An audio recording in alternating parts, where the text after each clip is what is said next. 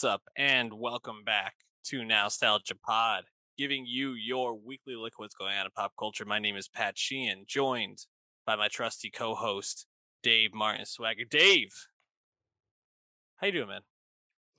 Doing well, man. If your DJ is using a tablet, run away. Run very far away. It's not what you want. If your DJ is unironically wearing a fedora in 2022, might want to reconsider. But anyways, we had I think a fun time seeing each other this weekend. It's always good to get together. Obviously, we do this over Zoom, so always a pleasure to see you, and it's always a pleasure to be talking about some great albums and some I think some really good movies on the podcast this week. I guess I won't say every album we're talking about is great, but we'll get to that in a second. If you enjoy listening to Dave and I talk about these things, hit that subscribe on youtube.com/nostalgiapod or go to twitter.com, search at Nostalgia Pod and follow our link tree. Give us a follow there. And on the link tree, you can follow us on any platform you want to listen to us on. Dave, we have a few albums to talk about today. We're going to start with a smaller drop here. Doechii, She, Her, Black Bitch. First TDE drop that she has. That's right. Her fourth EP, but her EP debut EP on a major with TDE. And I mean, this is I think just an electric 5 songs. I really enjoyed all of them in different ways, and I was really impressed with this. What was your initial response listening through? Yeah, I liked it quite a bit as well. I really think it's a nice cap to this great breakout year that Doechii has had in 2022. After already, blowing up independently on TikTok last year with Yucky Blucky Freestyle. Fast forward to this year, you get the Doja Cat co-sign, get the BET Awards performance, the XXL Freshman selection, signs to TDE. Things are moving quickly, and I think for good reason, because she's really talented, but I think on this EP does a really good job of showing the breadth of her talent and the potential of a collab with someone like a Doja Cat, who also has many talents, is quite intriguing because you can see the through line for sure. I like this quite a bit, and I think it's important that TDE found a young artist. Doechii's 23, found a young artist that they can hopefully anchor themselves around as their old guard continues to leave the label. Of course, Kendrick Lamar is officially off TDE. SZA, who knows what happens after that second album comes out perhaps this year. What we're thinking, Doechii seems to be a quite the find for everyone at Top Dog Entertainment. So definitely looking forward to hearing what's next, the full-length debut, but for just kind of a reintroduction, entrance point type release, I think it's pretty good. Yeah, you talked about the breadth of her talent on display in this EP, and you can kind of just see that even in terms of the first feature and the last feature on this EP. You have Rico Nasty on the first song, Swamp Bitches, and then you have SZA closing out the EP with Persuasive. And to be able to keep up with Rico and let Rico just absolutely spit on the first track, and then be able to sing and make a song that just sounds so perfect for SZA. And that SZA, I think, sounds wonderful. It just made me want to hear a SZA album again.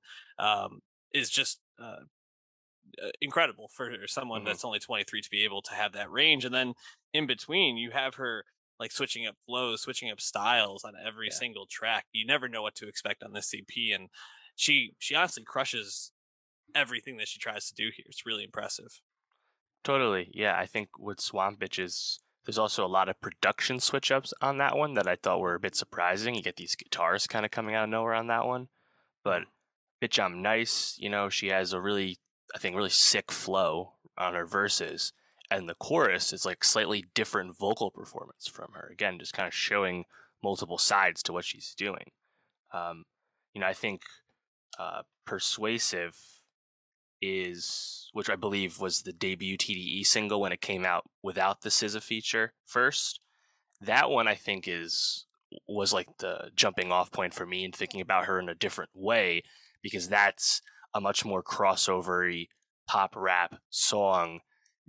She's so persuasive. That marijuana part in particular really reminds me of like Estelle's American Boy in terms of the performance. And I think to get that kind of vibe from someone who also can rap as well as she does in a song like Bitch I'm Nice, like, again, just shows, I think, what kind of like triple threat type artist she already is. And even if her sound probably isn't as refined as it one day will be, but where we're at already is quite tantalizing. Absolutely. I like the Estelle comparison, right? And to compare her performance on Persuasive, which with this Bitch Matters, where she's really just rapping. Like she's just kind of in her bag there. And then you go to Persuasive where she's pitching herself up and she's more like sing song rappy in that one.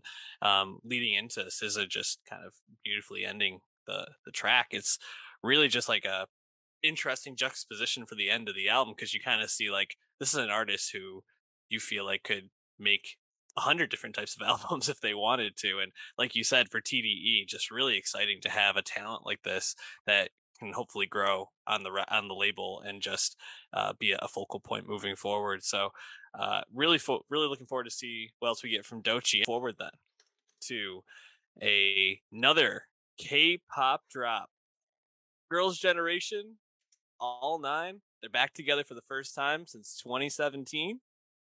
And we've been listening to a lot of K-pop recently. Forever One, the 7th album from Girls' Generation, I wouldn't say it was my favorite album that we've listened to recently, but just kind of reading the story and reading how this group was kind of one of the like old guards in a way, and then had all this kind of, I don't know if drama's the right word, but I guess like label drama come up, and now they're back together making music, and it's just really like triumphant in a sense. Totally. Yeah, no, I think Girls' Generation coming back with this 7th Korean album, Forever One, they're on the eve of their 15th anniversary as a group, is just rather uncommon in K-pop. Girls' Generation is a second generation K-pop act. We talked about this last year when SHINee came back. Usually K-pop acts have an ending point and don't come back after they like re-up their contracts and have this like long like second life. It's just rather uncommon. And what's so interesting about this release is 3 of the members aren't even on SM Entertainment anymore. They did leave. They didn't come back, but they were able to make it work with this release, perhaps showing a bit of how the K-pop industry is evolving, perhaps becoming more artist friendly, who can say. But yeah, I think getting a new album from a marquee act, their first one in 5 years, definitely significant.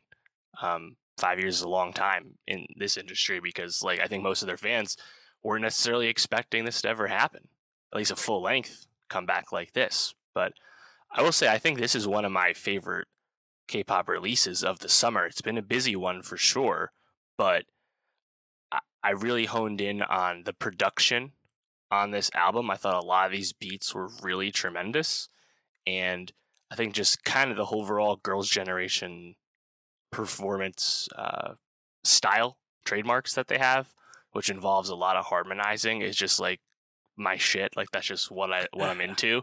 So when I hear harmonizing on the second song, Lucky Like That, I'm like, yep, like that's all I need, bro. Like that's what I'm into. So maybe I'm an easy mark for Girls' Generation, but I like this one. Lucky Like That was one of the clear standouts to me from this. I think I found it to be a little bit more like up and down the album, whereas something like, J-Hope a few weeks ago was just like, I think so exciting and unexpected that kind of sticks in my mind a little bit more. But yeah, Lucky Like That, to go back to it, it just catches you right away with such a sticky, fun chorus, and it just gets stuck in your head so quickly, right? Lucky Like That, lucky like that. And then at the end, these guitars come in like it's a song from Top Gun Maverick. I was like, what is going on? Didn't expect this. But honestly, I think that 5-song run there, Lucky Like That, 17, Villain, You Better Run, and Closer, that was my favorite run of the album. I liked all those songs a lot. Yeah, I think like I said, the production really kind of grabs me there. Whether it's the flows, whether it's like the keys, it just always kept itself interesting. And I don't know, I think that just it just kept my attention. 17 has the keys, and that hook's really catchy. I like the rap that comes in towards the second half there. On Villain, I think the rap's good there as well, and then the hook is also really sticky, and the beat goes like super crazy for the hook. Closer, I love the tempo on that one. There's like a really sick, like groovy bass line throughout that. Overall, I think the beats are really good. And then, they don't do a ton of rapping. They're definitely not. That's definitely not their forefront. But I do think when it comes in, it's like a nice energy switch. Yeah, I do agree. I think when they do rap, it does bring a nice like variation to the album, because I think when it's just them like singing like like Mood Lamp or Paper Plane, it's a little bit more traditional and they sound beautiful. Like they harmonize beautifully together, like you mentioned before. But those songs can feel a little bit like just kind of sleepy or just like not as interesting. You mentioned that run, and 17 and Villain weren't necessarily songs that I was like itching to play back, but You Better Run, I wanted to go back and listen to again. So like right after it ended, just because it is so herky jerky, and the rest of the album feels so like beautifully like smooth that it really like caught my attention to have something like that. But the production on that is so interesting, and it really catches you, and it has that heavy like distorted bass to it and kick drum that you really just get sucked in. I really liked that as like a middle of the album kind of change up. But yeah, I think like you said, they having them back, having them operating at this high of a level is just really awesome to see, and awesome to see them kind of make this work after 5 years. Yeah, for sure. Um, Funny enough, like I thought Forever One, the title track, the lead single, has the music video. I thought that song was totally fine, but it was really all the songs after that I thought caught my attention a lot more. And Lucky Like That's probably the number one highlight there. Definitely. Lucky Like That is going to be on our Nostalgia Best of 2022 playlist. Why don't we move forward then to a artist that we I don't think we've been able to talk about yet. Have we been able to talk about Fireboy DML on the podcast yet? No, we did have a loyal listener who watched our Burna Boy Twice as Tall review in 2020 tell us about the second Fireboy DML album that was coming up that year, told us to get on board and listen, and we didn't take him up on his advice. And the joke was on us. But we are back for Fireboy DML's third album, Playboy, rising Afrobeat star. Already has a big hit, Peru, which got the big Ed Sheeran remix, and carving out his own space rather quickly in the global scene that is Afrobeats. Yeah, it's it was really a pleasure to listen to Playboy, his newest album. I guess it's technically his third album, but first one that we're able to talk about here. And for an artist that is so new to me, and fairly young, he's 26, but had a few albums like we mentioned.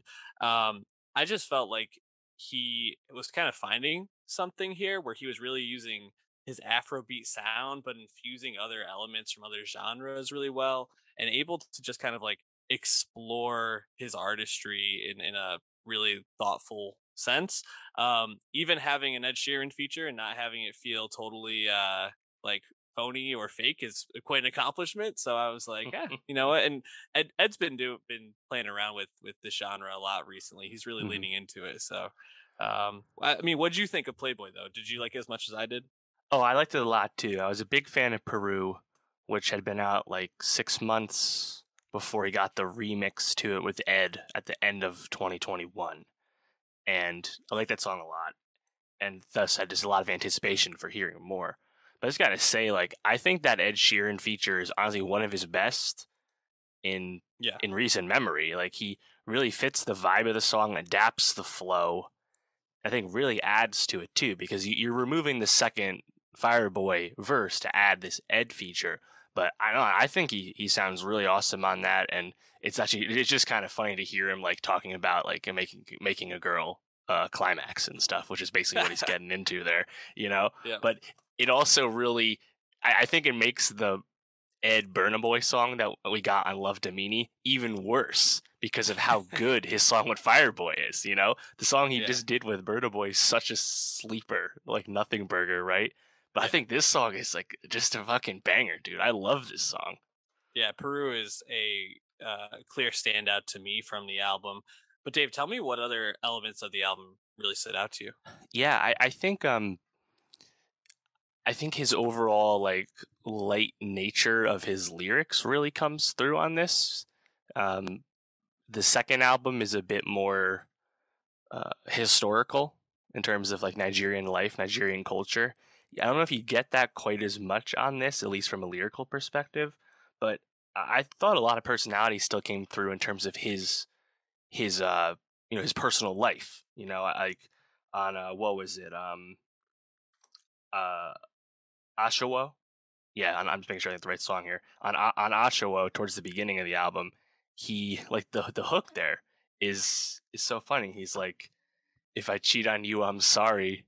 If you cheat on me, no worries. No worries, you know, like I think the Playboy title is very apt for this, and he seems to do it pretty consistently. But I think melodically, like later on, like Compromise is just super catchy, especially that hook, and I think he does this like light feel really well. Yeah. And when you also, by nature of making Afrobeats music, have this very intriguing layered production on these songs, his performance is like really uplifted by these beats. I thought on Afro High Life, those horns are like really noticeable. On Timothy, the melody is very familiar. I could not place what song it was, but it's like I feel like I know this tune. Bandana, I think, also is another big one. And Bandana, yep. Yeah, Bandana really stood out to me because that chorus, it's such a well. First of all, it has those guitars that kind of lull you in at the beginning, but that chorus when they have like this like communal chorus come in where it almost feels like a whole like village or like town like singing together. It just feels so like triumphant, really beautiful. And you talked about that like toned down or like light feel, and I agree. Ashawa is like just like pure like lighthearted bliss to me. I think that's such like a wonderful jam on this. I can't find it in my notes here, but there's one song where he has like these guitars kind of just like come in and out of nowhere. I think it's near the back half of the album. Do you remember which song I'm talking about? No, I don't. Yeah, but it's like a really really great moment. It might even be on the last one, Glory. Yeah, I think it might be Glory. But just was so impressed. Yeah, Glory. Sorry, I'm now remembering that it's like right in the middle. The guitars really like kick in right after he gets out of the chorus. It's really great. But yeah, I was just really impressed with this, and to have another artist in this genre that just seems to be so confident and like popping in this sense is really exciting because it feels like a genre that's just going to be dominating for the next decade or so. Oh, for sure. And as we said before, everyone's eagerly awaiting the debut album from Thames as well regarding this sound. Yeah, I also want to shout out the title track, Playboy. I thought the chorus in particular is very catchy, and I just really liked his rhymes in the beginning of that, rhyming Matting and Mandem and Anthem. Like it's very catchy. Yeah, and I think the Western musical community is in a place where more than one Afrobeats star can be successful, Yeah. There's room for more than just Burna Boy, who's been popping for a minute now, and it's exciting to see people coming in through those doors. Fireboy DML did perform at BET, so what I hope to see this continue. And you'd have to imagine that the Peru remix with Ed Sheeran really exposing Fireboy DML to people that probably wouldn't listen to this music normally. You hope that fosters more fans. That would certainly be the goal. But it's also not like a Craven feature per se. Ed has genuinely expressed his fandom and reverence for this music for several years at this point too. So yeah, definitely someone to eagerly pay attention to. I think that much is obvious. Before we move on, I just wanted to ask you real quick, Diana. had Chris Brown and Shensia on it. Yeah. What did you think of that track? Chris Brown was a waste, like usual. Yeah. Uh, but Shensia, who I believe is Jamaican, made a nice impression there. I didn't love that one as much from Fireboy's point of view, but I thought Shensia was pretty good. Yeah, I thought Shensia was great, and I agree. I think she kind of steals that song. Chris Brown, kind of a nothing, like you said. And I just wanted to ask you more so for the Chris Brown strays here at the end of the review. But The people I know. really, yeah, I really just wanted to also mention that because I think the artist that we're going to talk about in a second here also sees something in Shensia. So I think we're maybe catching on to someone who's a rising star here. But like we said, Fireboy, DML, Playboy, definitely an album to listen to. We'll be adding a song to our Nostalgia Best of 2022 playlist on Spotify. Check that out. But Dave, Calvin Harris is back. Our long wait is over. I know that you were waiting for this album, right? Oh, I was, you met him in the summer. Well, he's back in the summer, baby. Fell in love. 5 years. Girls' Generation and Calvin Harris both had a 5-year wait between albums. Can you believe that? That's good. Calvin Harris hasn't been quite as absent as Girls' Generation was. Of course, we had the Dua Lipa, Calvin Harris smash, One Kiss since then. But yeah, it's his first full length, and it's Funk Wave Bounces Volume 1, Summer 2017. It's been just a little bit. I think that was an album that was interesting, I guess, per the standard of Calvin Harris to that point. I think Slide made a huge impression, was a big hit due to the Frank Ocean performance, as well as Migos, really fitting in nice. I also was a big fan of Cash Out with the Schoolboy Q feature there. But yeah, I mean, have you thought about Calvin Harris recently? Because he's on the older side of things. He's in his late 30s now. He's been very famous really since I think the 2010s popped off. I think We Found Love with Rihanna was probably the introduction point to him, and then he had many of his own songs as well.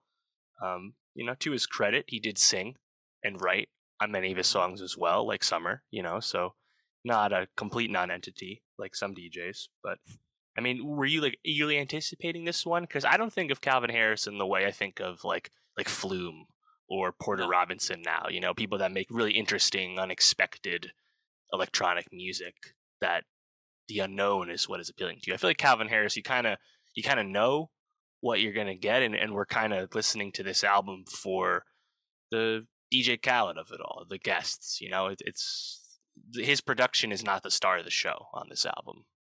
Yeah, when I think about Calvin Harris, I almost kind of think of him as Drake is the artist coming to mind for me, but Drake probably isn't even the right comparison, but just kind of like what you're going to get a lot of time, especially now with Drake kind of having these albums where you maybe get like a couple of good songs off them or songs you might want to play back, but you kind of know what you're getting. And I see Calvin Harris just as kind of like the famous EDM artist, but not someone that's interesting like you talked about. So was I anticipating this album? Not really. Like I know that there's probably going to be a song or two that popped off of it and I liked, or that I might hear a lot on TikTok or something like that.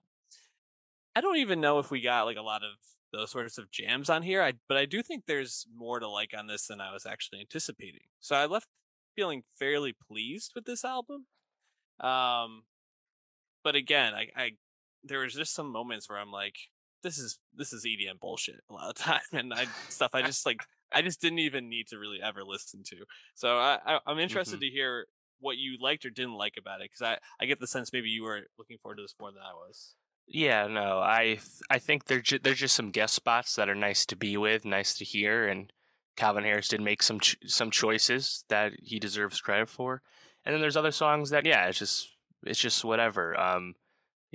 He's not DJ Khaled, he's more talented than that, but at the end of the day, this does kind of feel like one of those albums or a soundtrack album or something where it's just kind of a big collection of guests, and sometimes that does work out, and as you'd expect, there's a lot of star power on this one. So I think you really just kind of have to evaluate the songs, because there's not much of like a through line on this album. I guess the through line is the fact that his production is relatively summery in its understatedness the entire time.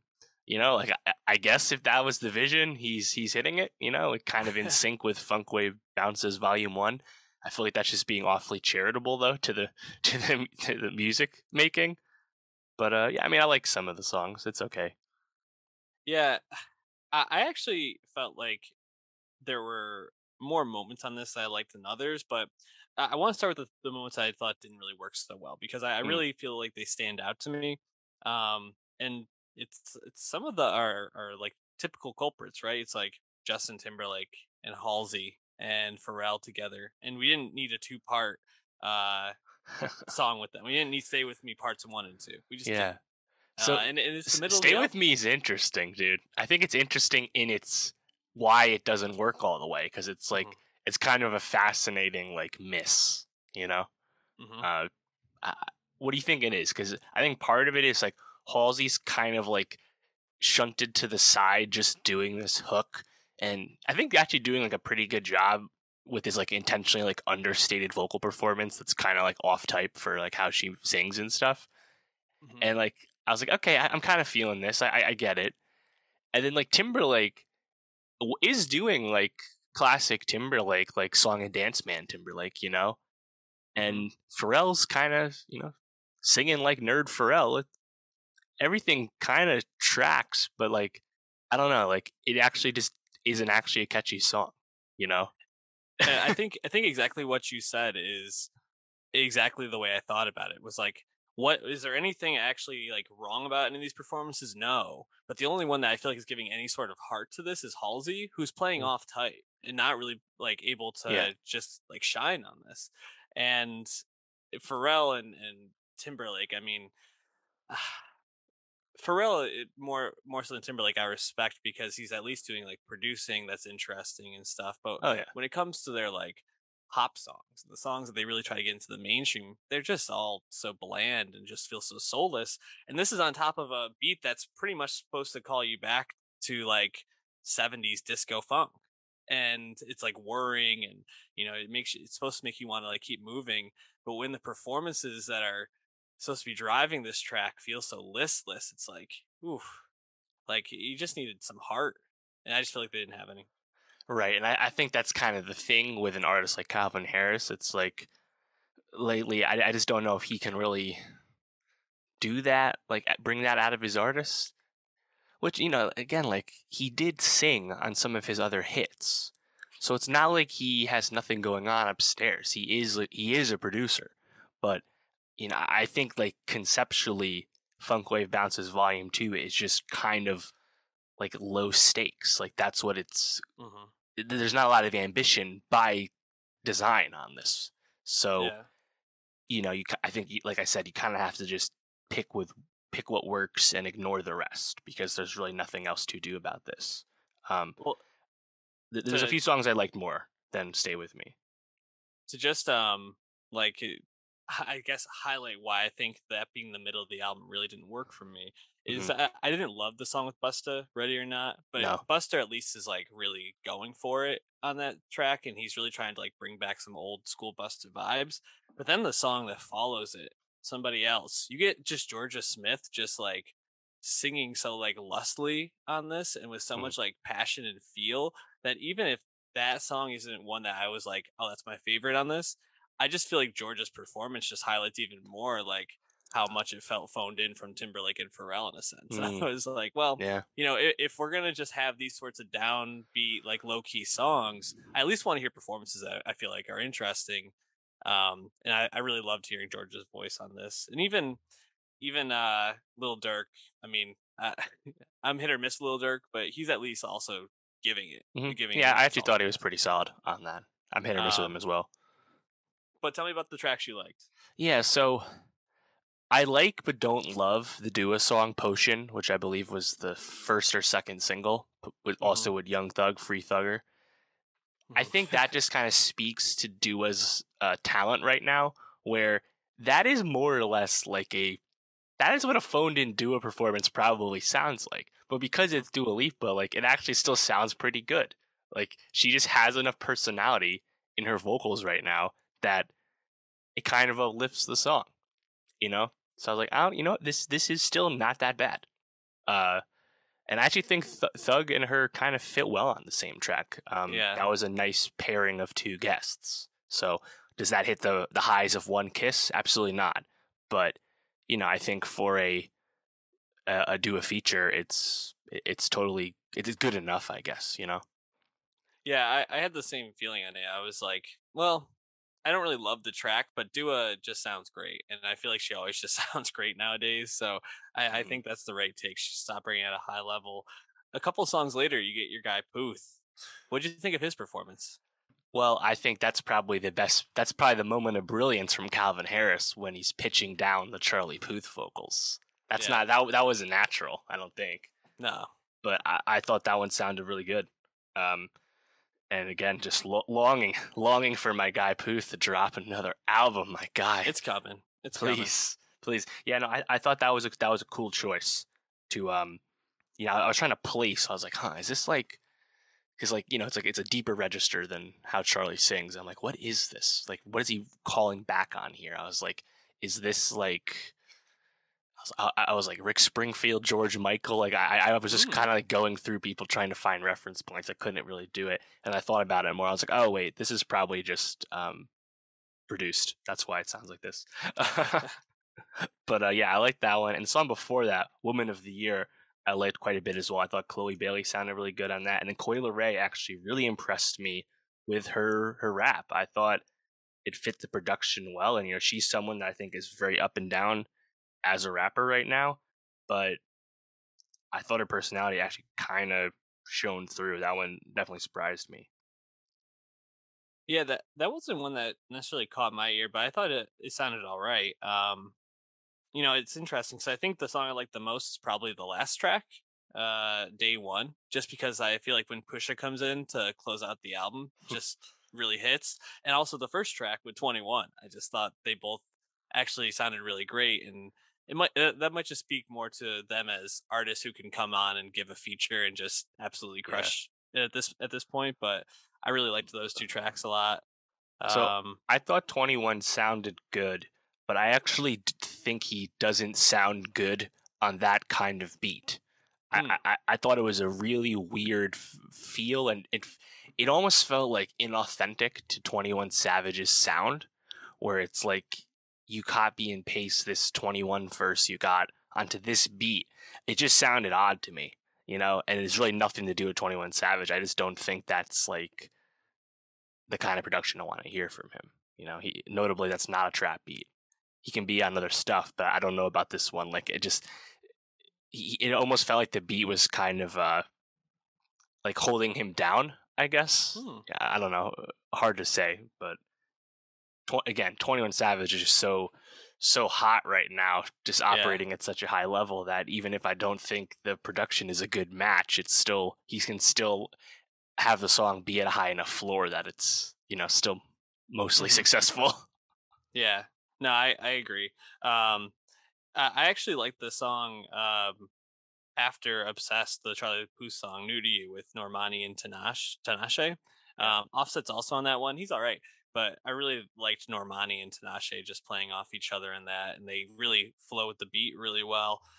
And I guess just like one more track I wanted to see how you felt about was "Lean on Me" with Sway Lee. We've been waiting for the Ray Shremmerd comeback, getting them Yeah. in bits and pieces here and there.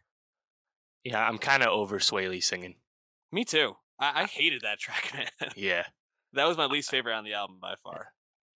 Um, I can't wait for him to rap again on Strum Life 4. Coming You think soon. he's actually going to?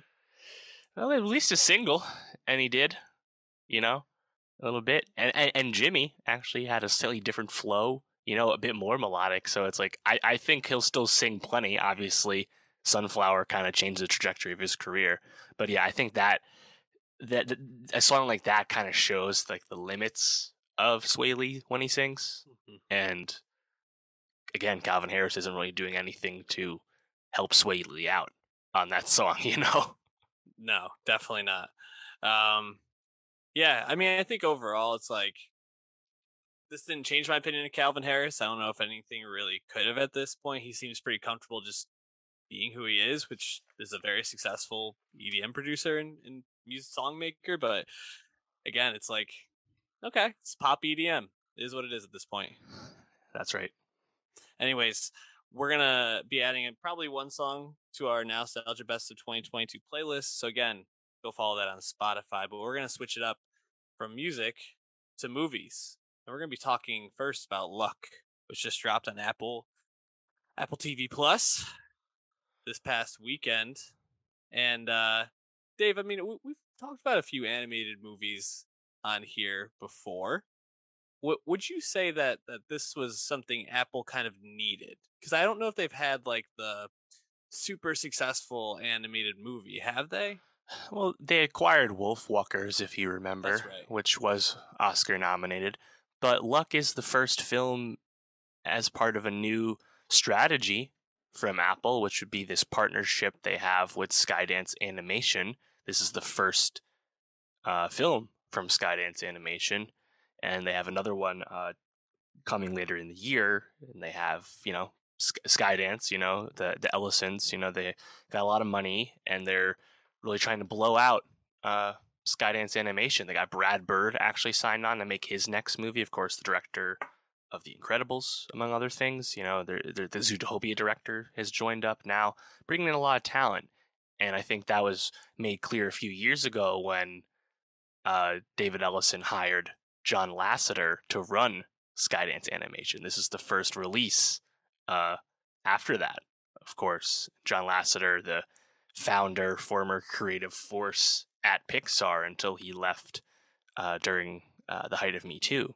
And this is his kind of return to professional life. So, yeah, I think Apple, we don't know exactly the terms of this deal, but they seem to have a long deal established with Skydance Animation. So it's kind of the first foray from both parties, Apple and Skydance, regarding animation. So I'm actually just more interested in seeing how that plays out more than, being super interested in the movie Luck itself. But it's definitely an industry story to watch. But I mean, what did you think? Were you anticipating this streaming release from Apple? We've had Lightyear was a bit middling, but Turning Red was on streaming earlier in the year, and that was a banger. So I think and Minions has been a big hit in theaters. So I wonder how many kids are really going to get this show in front of them. Apple, not the most subscribed to service after all. Yeah. Was I anticipating this? Wouldn't say I was anticipating it, but I feel like I had seen maybe a trailer or two, and I definitely was intrigued by it.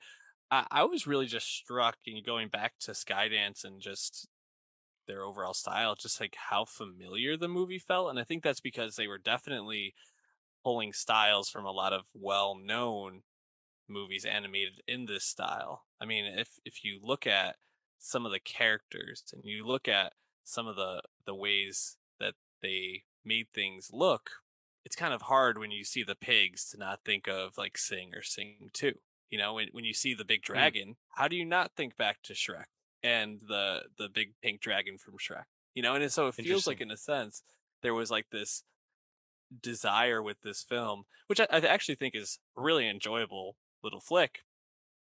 But it seems like they were probably strategically thinking, we want to make this feel a little bit more lived in and familiar than something completely new. And which I don't know if that's like the worst move ever. It's just definitely a choice. Even people that were kind of in my house, kind of coming in and out watching the film, were like, "Oh, is this like something I've seen before, or what is this?" And they were kind of noting that the characters felt like they'd seen them in something else.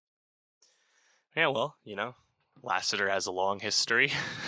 So not that he was animating this himself, of course, but he gave a lot of notes. And it's actually funny because Luck was already underway when Lasseter was hired, and then he kind of jumped on board. So it took a little while for them to get to this, but at least people weren't super overworked animating this. I think they took their time releasing Luck, which is good to hear, I suppose. But yeah, I mean, so you thought it was enjoyable. I thought it had a really intriguing setup, and then once we got to the Land of Luck itself, I really started to get lost in the kind of never-ending like exposition and list of MacGuffins regarding the Land of Luck. I just thought it got a bit too convoluted. It was just kind of unnecessary. Not that I wasn't following it, but I was like, you're getting a little overcomplicated, I think. And for young kids, they'll probably just appreciate the zaniness of all that, But Right. but for me, I thought it just kind of frantically brought us around, and the cat is just constantly explaining something new to us about the land of luck, and there's like no time for the characters to actually be the characters. Yeah. Yeah. I agree. It definitely is convoluted. There's a ton of MacGuffins in it, like you said. And I also think Luck is trying to thread the needle in a couple of different ways. Obviously, it's a kids' movie, animated in that sense, kind of would insinuate that usually. But it, the main character, Sam, is a young adult who's transitioning from being a child into an adult, and you're kind of with her as she's struggling to like get her feet on the ground and feel Mm-hmm. settled. Yeah. And so while I think like there's some themes for kids, I think it definitely is trying to do the Pixar like a dual movie type of thing. And I think that's where the like convolutedness really starts to seep out. Because I think as a kid watching this, you kind of see the cat explaining stuff and you're like, wow, look how cute that cat is. And look how like funny it is to see him like driving the car, or, like see them like pulling off these hijinks. But when you're like, okay, so how long has the little girl at the home been waiting for this visit to happen? And how many times can we have something else go wrong with good luck and bad luck, and this kid's still waiting? It's like I don't know, something feels like a little off there. Mm-hmm. But I think it was just fun to like be exploring this idea, which I think is like I think is pretty smart. Like I agree. I think the setup to the movie is really great. And I have to say, the ending when they're kind of deciding like, or especially when Bob the cat is deciding where he wants to live, it got me, man. Heartfelt. Got a little dusty in the old Sheen household over here, because Nice. it hit me right in the heartstrings, and I would say it was pretty successful to me in that case. And also, I can just see the toys, right? Can't you see the Bob the cat toy being sold at Christmas? Can't you see Well, it? I was reading about Skydance staffing up a merchandising department for all intents and purposes. So yeah, I wouldn't be shocked about that. Jerry the leprechaun, that cute looking little guy. Come on. Sure. Come get your luck pennies and your crystals and your Exactly. all the other stuff that's there. Yep. 100%. Yeah. Yeah, I think it's okay. I'm definitely looking forward to their next movie. I think it's called Spellbound, I believe it is, and of course the Brad Bird movie will be must watch once that comes out as well for obvious reasons. But yeah, I mean, I'll also be interested to see how Hollywood continues to receive Lasseter, because that was a very controversial hire at the time. I don't know if it's quite as hot now. He's someone who committed misconduct, but also didn't actually do anything like super criminal, never paid anyone off. There's levels to it. Evaluate it. Make your own opinion, of course. But, Larry Ellison's wealthy and David Ellison are wealthy enough that they don't really give a fuck, right? They're like, here's our opportunity to make our animation division. We got lucky that this talented guy was available to be hired, and that's what they did. So probably got to see a few more to see how successful Skydance Animation will be, but I think this was a solid first step. Apple TV Plus has been around for what, like 3 years now? Would you say? Yeah, I want it end of 2019. I think it was came out, something like that. The how fall, right? How would you grade them so far in terms of just kind of getting the platform up and running? Well, I think Apple really should only be judged against Amazon, because they have no like restrictions. It's all about how much money they want to spend, but they have the money, Right. Apple can use it as a loss leader. They don't really give a shit. So, lest we forget, they did win Best Picture with Coda just this year. So, I think, Apple TV Plus has been very, I think, inconsistent in breaking through culturally. Ted Lasso was a huge hit. Pachinko wasn't a huge hit, but was critically well received. For All Mankind seems to have really grown. So they're getting there. I think movie wise though, it's definitely been very up and down, apart from Coda. So definitely curious to see if this can break through, given that this is targeted for kids. And, I think parents don't think of Apple TV Plus for their kids programming. We know that. Yeah, I would say that Apple has done. I agree. I think it's hard to like judge them against something like Netflix, but I think Apple has done a really good job actually of like setting themselves up to build a library that Hmm. is fairly deep, and varied. And I like that they're building out this aspect of their library now as well. We're going to be talking about For All Mankind next week, which I've been really enjoying so far this season. So I would say that they're doing a pretty good job. It's hard for these new streaming platforms to really like get in and really be competitive, and Apple, like you said, has the resource to do it, but I think has also been making things that are worthy of being talked about and lauded. So definitely would give them a good grade, but I think Luck's a fine addition to that catalog. Probably not one we're going to be talking about end of year, but still worthy. So let's move forward though to something that's definitely worthy of being talked about, dude. That's Hulu's newest movie, a prequel to the Predator movies, Prey. Woo. Man, where did this come from? Because this movie blew me away. Did you have the same experience? Let's fucking go, dog. This is the second best Predator movie. It's incredible. I was just totally taken by this, and stylistically, I think there's a lot to talk about, but Hmm. I just from the second like the movie starts, you're sucked in, and it Yeah. just kind of keeps going and going until you get this amazing ending. Yeah, talk to me about like what really worked for you with this. Yeah, well, I think you kind of just have to think about the whole conception of Prey, which is, as the fifth mainline Predator movie, not counting the two Alien vs. Predator movies, this is the one that's most stripped back, most basic, and it really takes its time getting to its destination.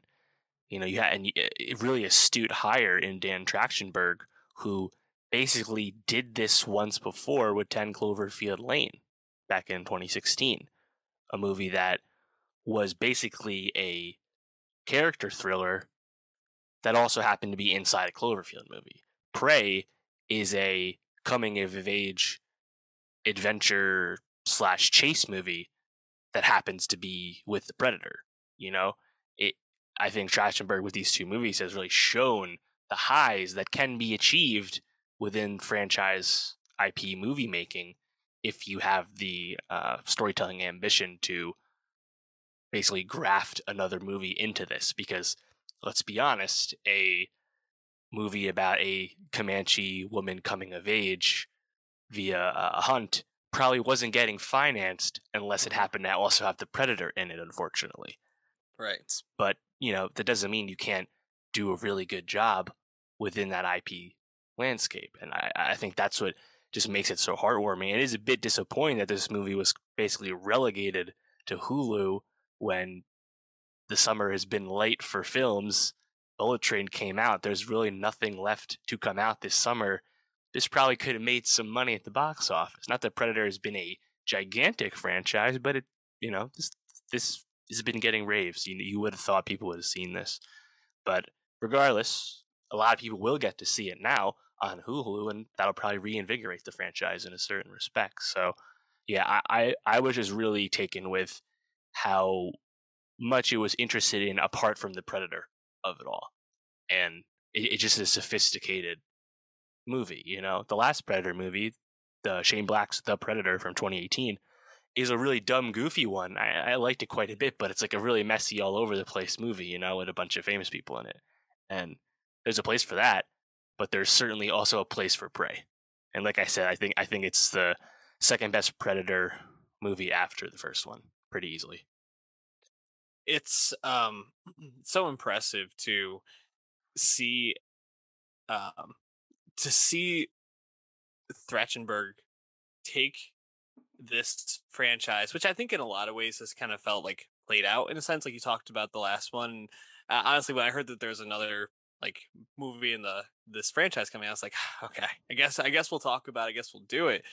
but to really put some like this new twist on it, and to take this and put it in such a period setting that feels so realistic and lived in, and has these twists and turns, but that are all so authentic and like well thought out to the time. I really loved how it goes from being Naru, the main character played by Amber Midthunder, who you might know Mhm. from like Legion, which we loved. Yes. She has a smaller part in that, but a part that is definitely memorable. Um, and you see her kind of learning the Predator's moves and kind of figuring this out, and she kind of is starting to get her groove, and then she gets taken by these French explorers Yeah, the and trappers. yeah, fur trappers, and the movie just from there kind of takes this like twist and really like elevates, and stylistically it really elevates too, because you go from being in this really wooded natural looking area to this gray misty Mm, ashen uh setting, which I think yeah. just adds this real cool stylistic element to the story. And then from there, you get the predator just ever present because they're trying to actively catch this Hmm. alien, and it just really takes off from there. I really loved that, and I also just felt like I felt like certain parts of it were kind of telegraphed. Like when she gets stuck in the mud, there's really no other reason for her to get stuck in the mud other than to be like, oh, this is going to come back later to how she probably kills the predator. But still, I think a really cool moment is seeing her Hmm. like figuring these things out and just kind of like Yeah. piecing everything together as this young warrior was really cool. Yeah, totally. I really like how they paid a lot of that stuff forward overall. I think they do a good job with the dog. It's a good movie dog Yeah. performance here. Um, and just in general, like her coming of age, her picking up on skills, like they pay a lot of things off. And I Mhm. like how the movie starts at a much more constrained, if you will, pace where she is, taking her time and ultimately failing on this like, hunt challenge that is kind of bestowed on people to prove themselves. And I thought her brother, played by Dakota Beavers, was also quite Mhm. great as well. And the way they, I think, really slow play the predator. The predator's kind of learning the lay of the land as well, and it, whether it's just via the sound design with while he's invisible, building up to this whole chase with the bear when he fights the Mhm. bear. They also do a lot of fun stuff visually with the invisibility Yeah. being shown via the blood covering the predator, or when like the ash is flowing and it's like flickering into him. Like, Mhm. not that we haven't seen some of that stuff before in other Predator movies, but I think just like the visual language like felt really consistent, and I think it's a really solid like coming of age arc, and I think the way the Predator gets defeated at the end is very satisfying. Using Yeah. the helmet, the Mhm. targeting system. I thought that was sick. There is the Easter egg at the end with the old revolver from the Mhm. past Predator movies, which I guess is cool there for fans. But like, I didn't really need any of that at all. I think just the whole hunter be hunted thing. It's a very familiar archetype, and I think it's just really satisfying to watch Naru pull this off. And her brother's like sacrifice, like it feels really earned. Like Yeah. that moment. That's all really good. Everything with the trappers too. Watching them get fucking slaughtered, like it's great. And I think Yeah. it's really a bit of a action adventure more than anything else. There's not a whole lot of like sheer terror. Mhm. That's not really the Predator is about. It's really an action franchise, and I think they just do a good job with this. I also would be remiss not to mention that like this is a movie that had representation of native culture on its mind. You had people behind the Mhm. scenes of producing side. Along that, of course, indigenous cast, including our star here. There's even a Comanche dub available on Hulu, which is amazing, and I actually Yeah. kind of want to check that out. To be honest, I bet that would sound awesome. Um, but you don't get native stories told all that often Mhm. in general, let alone told in this way, where they are the heroes and it's not just some cliche old west thing we've seen before. So Uh, like I said, you probably don't get this story at all without the predator being in here. But regardless, I think the fact that they have this opportunity, they really met the challenge, and that's awesome.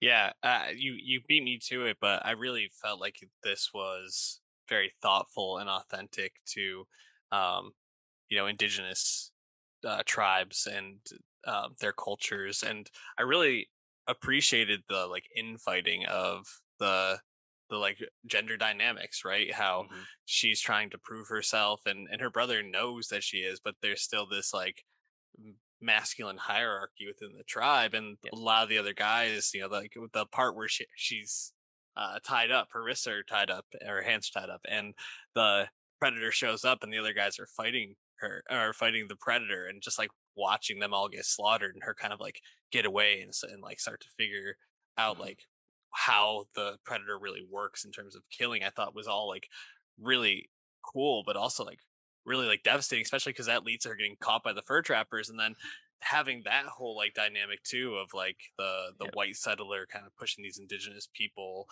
out of Hmm. their land was also just like present and felt so real, in a sense. Like, Yeah. and can we say like how, if that's actually how things were, probably in some sense, probably not in some sense, Yeah. but Yeah, I was really, thinking about. I was for the first half of the movie. I was like, "Huh, are we going to see any white people in this?" Because they tell you it's like early 1700s, or like yeah. there's like pre-French and Indian War. There wasn't a whole lot of settlement out west yet, so it actually makes sense that they're actually not. They're people passing through basically to trap. So and the French at that. So I think Mhm. it actually makes sense where it's still kind of like the prime of native life in a certain sense, and you get to see that kind of uncompromised way of life still before, of course, we know what happens with everything, all the colonists. So, um, yeah, I think this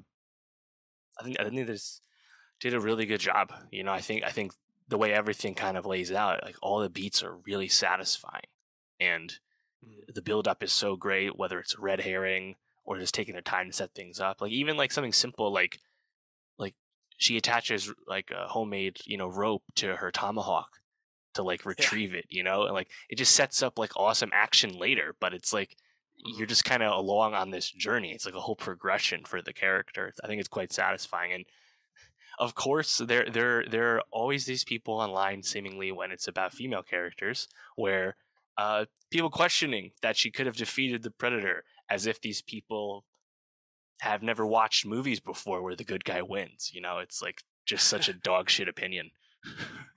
Yeah, and I mean also to like to be so reductive in term in thinking that it was really about the strength, like because Clearly not. yeah, in terms of what helped her win was that her observance and her ability to like Hmm. watch and like learn the predator's tactics and the way that it hunted and the way that it's Hmm. lived and fought, rather than kind of like her Yeah. counterparts who just were trying to go full strength at this thing when it obviously is not on their level. It's so far above them. So I thought that was actually really appealing. But misogyny is all everywhere. So not Hmm. surprised that there's some people saying that. Um, yeah, just real quick for Mid Thunder. I mean, this is a really great look. Do you think Yeah. she'll start getting some more work from this? Oh, I'd imagine so. Yeah, I'd imagine so. She's quite young still. I think she's 25. Mhm. And she's, I think, been vocal in Press for Prey, where she hasn't wanted to do more stereotypical native roles. She didn't want to go to Disney Channel when she was younger. But I think now she's going to have more of a choice of projects for sure. Um, Yeah. because she also has the Legion work under her belt as well, which I think was a great look for different reasons. So yeah, definitely looking forward to seeing what's next from her. Um, you have to imagine the warm reception to this movie, and what I'm sure we'll see in the streaming data later. Predator will continue in some fashion. Oh yeah. Do you think they do a sequel to this? Because I'm not so sure about that. I think No. the self-contained version of the Predator movies is quite effective, because not that anything narratively was like unexpected we haven't seen before, but it's more so that like these setups, these premises for films with like coming of age and hunter be hunted, all that stuff is so familiar because it's so good when it's done well. Mhm. I don't think you have to overthink it that much, you know? And I actually kind of like this more or less one-on-one story with the Predator, which is a bit different than a lot of the other ones we've got, where it's often a big group of people getting picked off one by one, like in the first Predator movie. So, I can't imagine Dan Trachtenberg would sign up to do this again, because he hasn't done that for anything else to this point. But yeah, I mean, what do you think, they're gonna keep it small for the next Predator movie? I hope they do. I kind of hope they take this and are like, why don't we just try different time periods and putting the Right. Predator in that and see how it goes, or different like parts of the world and seeing how that might go. And I think that could be really, really interesting. I agree with you. I think if we were to go back to something more traditional, something like even goofier, not as serious, I'd probably be like, like that feels like a step backwards. I think they really have a concept here that can be replicated, just kind of moving the pieces around. So really hope they go. Important to note, this is from 20th Century Studios, now owned by Disney, but Prey was greenlit after Disney controlled Fox. So, whether this would have always come out on Hulu, who can say? That might be pandemic related, budget related, I don't really know. But yeah, I'm sure they're gonna want to continue it in some way. Let's forget Angry Bird Thunder, of course, worked on Legion with creator Noah Hawley. Noah Hawley is expected to be developing a Alien series for FX after he does Fargo season 5. Predator is, the other side of that coin from the franchise-wise, So we'll be hearing more from it. Hopefully next time Disney puts it out in theaters is my hope. Yeah, Mid-Thunder's action chops, I think, are going to really buoy her opportunities moving forward. And I think just then her dramatic side will be able to come out more and more. We didn't even really talk too much about that, but the action, this is great. Like you mentioned that scene where her and her brother are going, like the two of them versus the Predator, and he kind of sacrifices himself for her. Oh man, I thought that was just an electric action scene, just really great. Oh, totally. I love this scene where all the other guys in her tribe get slaughtered by the Predator when she's tied up. You mentioned, I think that one's really good. And even the wildlife stuff too, chasing the deer, running from the bear, all that stuff's awesome. Even the mountain lion in the beginning,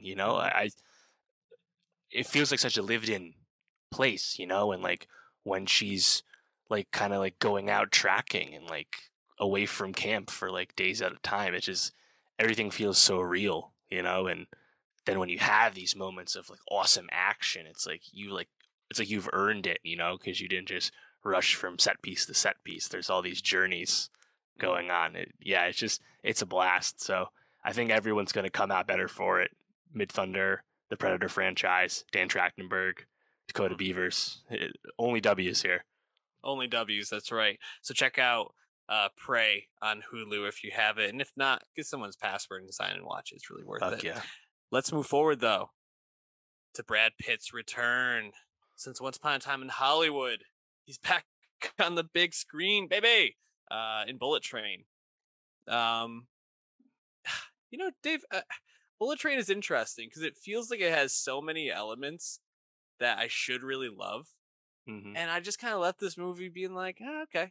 Like, that was okay. It has a lot of good actors. David Leitch is a pretty good director, I'd say. It has like a setup that I'm very familiar with, and a type of genre that I'm very familiar with. Why didn't I love it?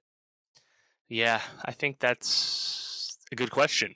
There's a lot going on with Bullet Train, and that's probably the reason, And actually, I think technically Brad Pitt's last movie was Ad Astra, which came out a few months after Once Upon a Time in Hollywood, but both 2019. You're right. And Brad in general, very active with Plan B as a producer these days. But when you do get him as an actor, it's obviously such a gift because he is just such a charismatic leading man. And it does sound like he wanted to just kind of have some fun after Ad Astra and Hollywood, got his Oscar. Now he can just lay off some steam. And David Leitch, I didn't know this, was actually Brad Pitt's former stuntman for several years. From Fight Club on to Mr. and Mrs. Smith. He worked with him many times. And David Leitch, of course, co-directed John Wick in his first feature role. Co-directed that with Chad Stahelski, who, of course, was Keanu Reeves' stuntman back in the day for The Matrix. So it has been cool to see Stahelski and Leitch really rise up as big-time directors coming from the stunt world. That's awesome. And Leitch has definitely been the one spreading his wings a bit more in Stahelski, right? Because he's been making all kinds of shit since he co-made John Wick 1. He had Deadpool 2 and Atomic Blonde, and Hobbs and Fast and Shaw, Furious, yep. and now Bullet Train. He's kind of going all over the place, right? And I was a bit disappointed in the action. I wasn't quite. It doesn't wow you as much as you'd expect from someone with his credentials. But I think the biggest sin of Bullet Train is just that it's an awfully messy script. You know, like if this movie was a bit simpler, a bit closer to its actual log line of a bunch of assassins are on the same train and they start killing each other, if that's like really what we got, I think it would just be a lot more entertaining. But there's just like so much plot going on in Bullet Train that's just very unnecessary. You know, part of that is like myriad flashbacks for characters, myriad characters introduced at the 11th hour and then given backstory. It's just like there's just a little too much going on for my taste in Bullet Train. But there are certain moments that I enjoyed quite a bit. I thought Aaron Taylor Johnson in particular, his performance as Tangerine, he was unhinged. Aaron Taylor Johnson. He's been doing this for a few years now. Every time he gives a performance, it's balls to the wall. I love it, you know? But other characters, they're just not given enough time, or they're just hamstrung in, you know? So I think it's a very uneven movie, which left me disappointed because I had a lot of hype for this. Brad Pitt and David Leitch, you know, that should sell itself. But yeah, it's just a bit messy.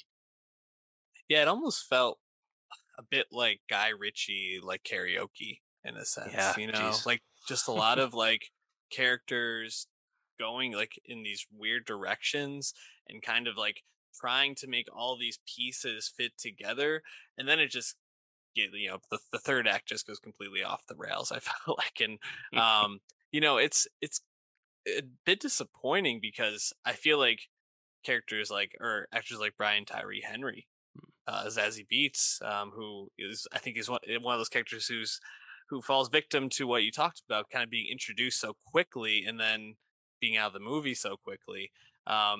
This is like some of their best looks in terms of like, or at least biggest looks, I guess, in terms of parts. And I just didn't feel like they really captured me at all. And another movie that came to mind for me in this when I watched this was Lucky Number 11, Oh God, yeah. from way back, and Oh I five. think yeah, I think that I think that elements of this in some ways uh, bite on that like too much, like the who is like really the what whatever the Russian guy was, The the White elder, Death. the White Death, right? Thank you. And then when it was Michael Shannon, I just like was blown away. Could not Gotta believe say, he was accent work there, not the best from our not guy at Mike. all, Big not Michael even Shannon fan, but that wasn't it. not even close. I was like, oh, when it ended up being him, I was like, oh no. It just felt like familiar in some ways, but not even really in good ways. Yeah. I did I was like intrigued by Pitt's performance because he's kind of doing um kind of doing Once Upon a Time in Hollywood, but also in like a more like anxious, neurotic type character as well, which I don't Hmm. can't even ever remember him ever being in a movie. So I thought it was like a different Yeah. twist for him. But in the end, he's just Brad Pitt, and it's like, oh, you're just super charismatic, and you flash that smile and say something witty, and I'm like, oh, you're a movie star. Right. And I think the issue with that is like there's just so much tonal inconsistency throughout Bullet Train, throughout individual performances that I don't know if Pitt does the Pitt performance, which is good, but like that Pitt performance isn't actually good enough to anchor a movie like this that is going all over the place, Yeah, scene to scene, you know? Um, like I loved Aaron Taylor Johnson. I had Brian Tyree Henry's performance started to grow on me. Not my favorite work from him, but you know, I think he also struggled a little bit with the British accent at times. But I did start to chuckle at the uh, motif of Thomas the Tank Engine continued to come up. But I mean, couldn't help but notice that we're in Japan, and even our long-awaited antagonist is a white guy. You know, a Russian. It's like you completely sideline Andrew Koji and Hiroyuki Sanada.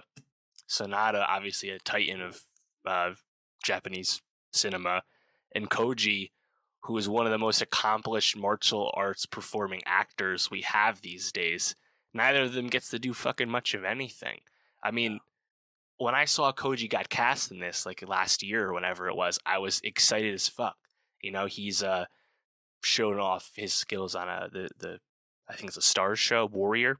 Like he's a stud, you know, and he just kind of gets to be this grieving like wet blanket dad character, and it's like, God, you're just wasting this guy, you know. Yeah. And even at the end, when him and his dad end up beating the White Death, it's like they don't really do that much to beat him. It's like it's just kind of disappointing. You know, a couple of characters I wanted to ask about, just kind of your opinion. Prince, played by Joey King. Well, how did you like her performance in this? Yeah, that one, it grew on me a bit by the end. I just didn't love that character. Yeah, you know, it's not really her fault, but I think Joey King she hasn't really been in anything I've liked to this point. She blew up with The Kissing Booth on Netflix several years ago, but since then I haven't really been taken with anything from her. But yeah, I think it's okay. The performance is just the character itself is kind of annoying. You have a trio of cameos: Sandra Bullock, Channing Tatum, and Ryan Reynolds. Technically, you know, Tatum really playing the hits like he has recently with his comeback, like in The Lost City. And I guess that synergy is kind of funny, where Brad Pitt has a cameo role in The Lost City starring Bullock and Tatum, and now we have the reverse here.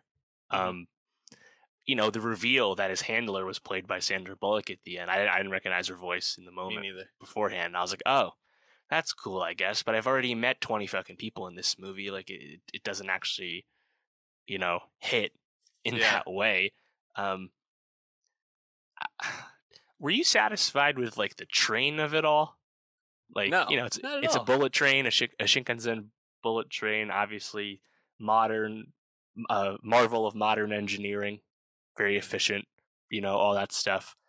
I don't know. It felt a little bit still like a generic movie on a train to me. I kind of wanted more spice. I guess the best part about that was they only stop at a station for 1 minute. That seemed to kind of add tension. But I gotta say, like, the whole plot with the White Death, I thought sucked.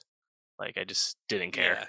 Yeah, I agree. And the train of it all. I mean, when you have a train movie, I think it's, you know, you get people together, but also have like separate cars. So there's kind of like this separation if necessary. But this, I just had no idea like where they were on the train at different points, like how they got to different places. There's like animals caged in some cars, which I thought was like a strange thing. I didn't really understand where other passengers were. And you kind of come to find out that the White Death like buys out the rest of the seats or something like that. Or maybe it's the other, maybe it's the elder. I can't remember. But it's just like, it just felt like so random. Like, oh, there are people here when we want to do a gag between Brian Tyree Henry and Brad Pitt about like beating each other up but trying to be quiet about it. But then they're just like gone. When you don't. It's pretty convenient. Right. You know, I guess the best part about the train was Brad Pitt using the like sophisticated toilet to like blow dry his hair and like dodging the bidet stream and stuff. I guess that was amusing. I actually didn't recognize her, but Karen Fukuhara from Suicide Squad from The Boys, she was like the concession girl, the crew member, pushing the cart. Would have liked to see more of her. I don't know. You have Bad Bunny in this. You get this whole backstory, which I felt like you didn't need. You know, it's like I don't know if you need to set this stuff up. You know, think of like when in John Wick 3, John Wick kills Boban Marjanovic, the NBA player. You know, we didn't need to get the backstory of Boban. We just look and we see that's fucking Boban, and we know who he is, and it's cool to see him get killed by John Wick. It would have been cool to watch Bad Bunny have an awesome fight and then die. I didn't need like all this backstory. Yeah, I completely agree. Or if you're going to give him that much backstory, let him live a little longer. Let him have a bigger role. Make him a real character, you know. I was a little bit confused as to why he was having his wedding in Japan too. Like, was that explained? Did I miss that? Was it in Japan? I mean, he gets on the bullet train, right?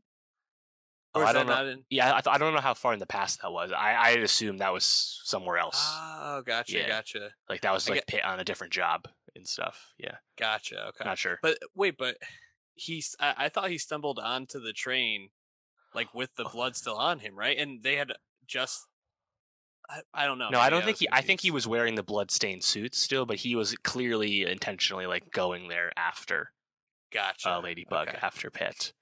Gotcha. Okay. Yeah. I was confused by that part, but yeah, I don't know. I was kind of just disappointed by that because I when I saw him, I was like, oh, maybe he's actually going to get some starshine here, but it really was like 10 minutes of the movie and then he's out. Right. I did think it was kind of cool to see the like backstory of him, and I feel like there's like a movie. There could have been a movie there, but they pretty much showed everything. I can't imagine they're going to go back and remake that. So I don't know. Do you think this is a movie that they could set up for a sequel? I mean, everybody's alive. You got the Pitt Bullock combo if they wanted. Yeah, it'd be interesting. I think the performance of this movie would be very important to that. It has a chance to, in terms of how it opened, like 30 million, it has a chance to leg out to 100 the way The Lost City did. And if the international gross is high enough, maybe. But I'd think not. I don't think Brad Pitt did this movie to sign up for a franchise per se.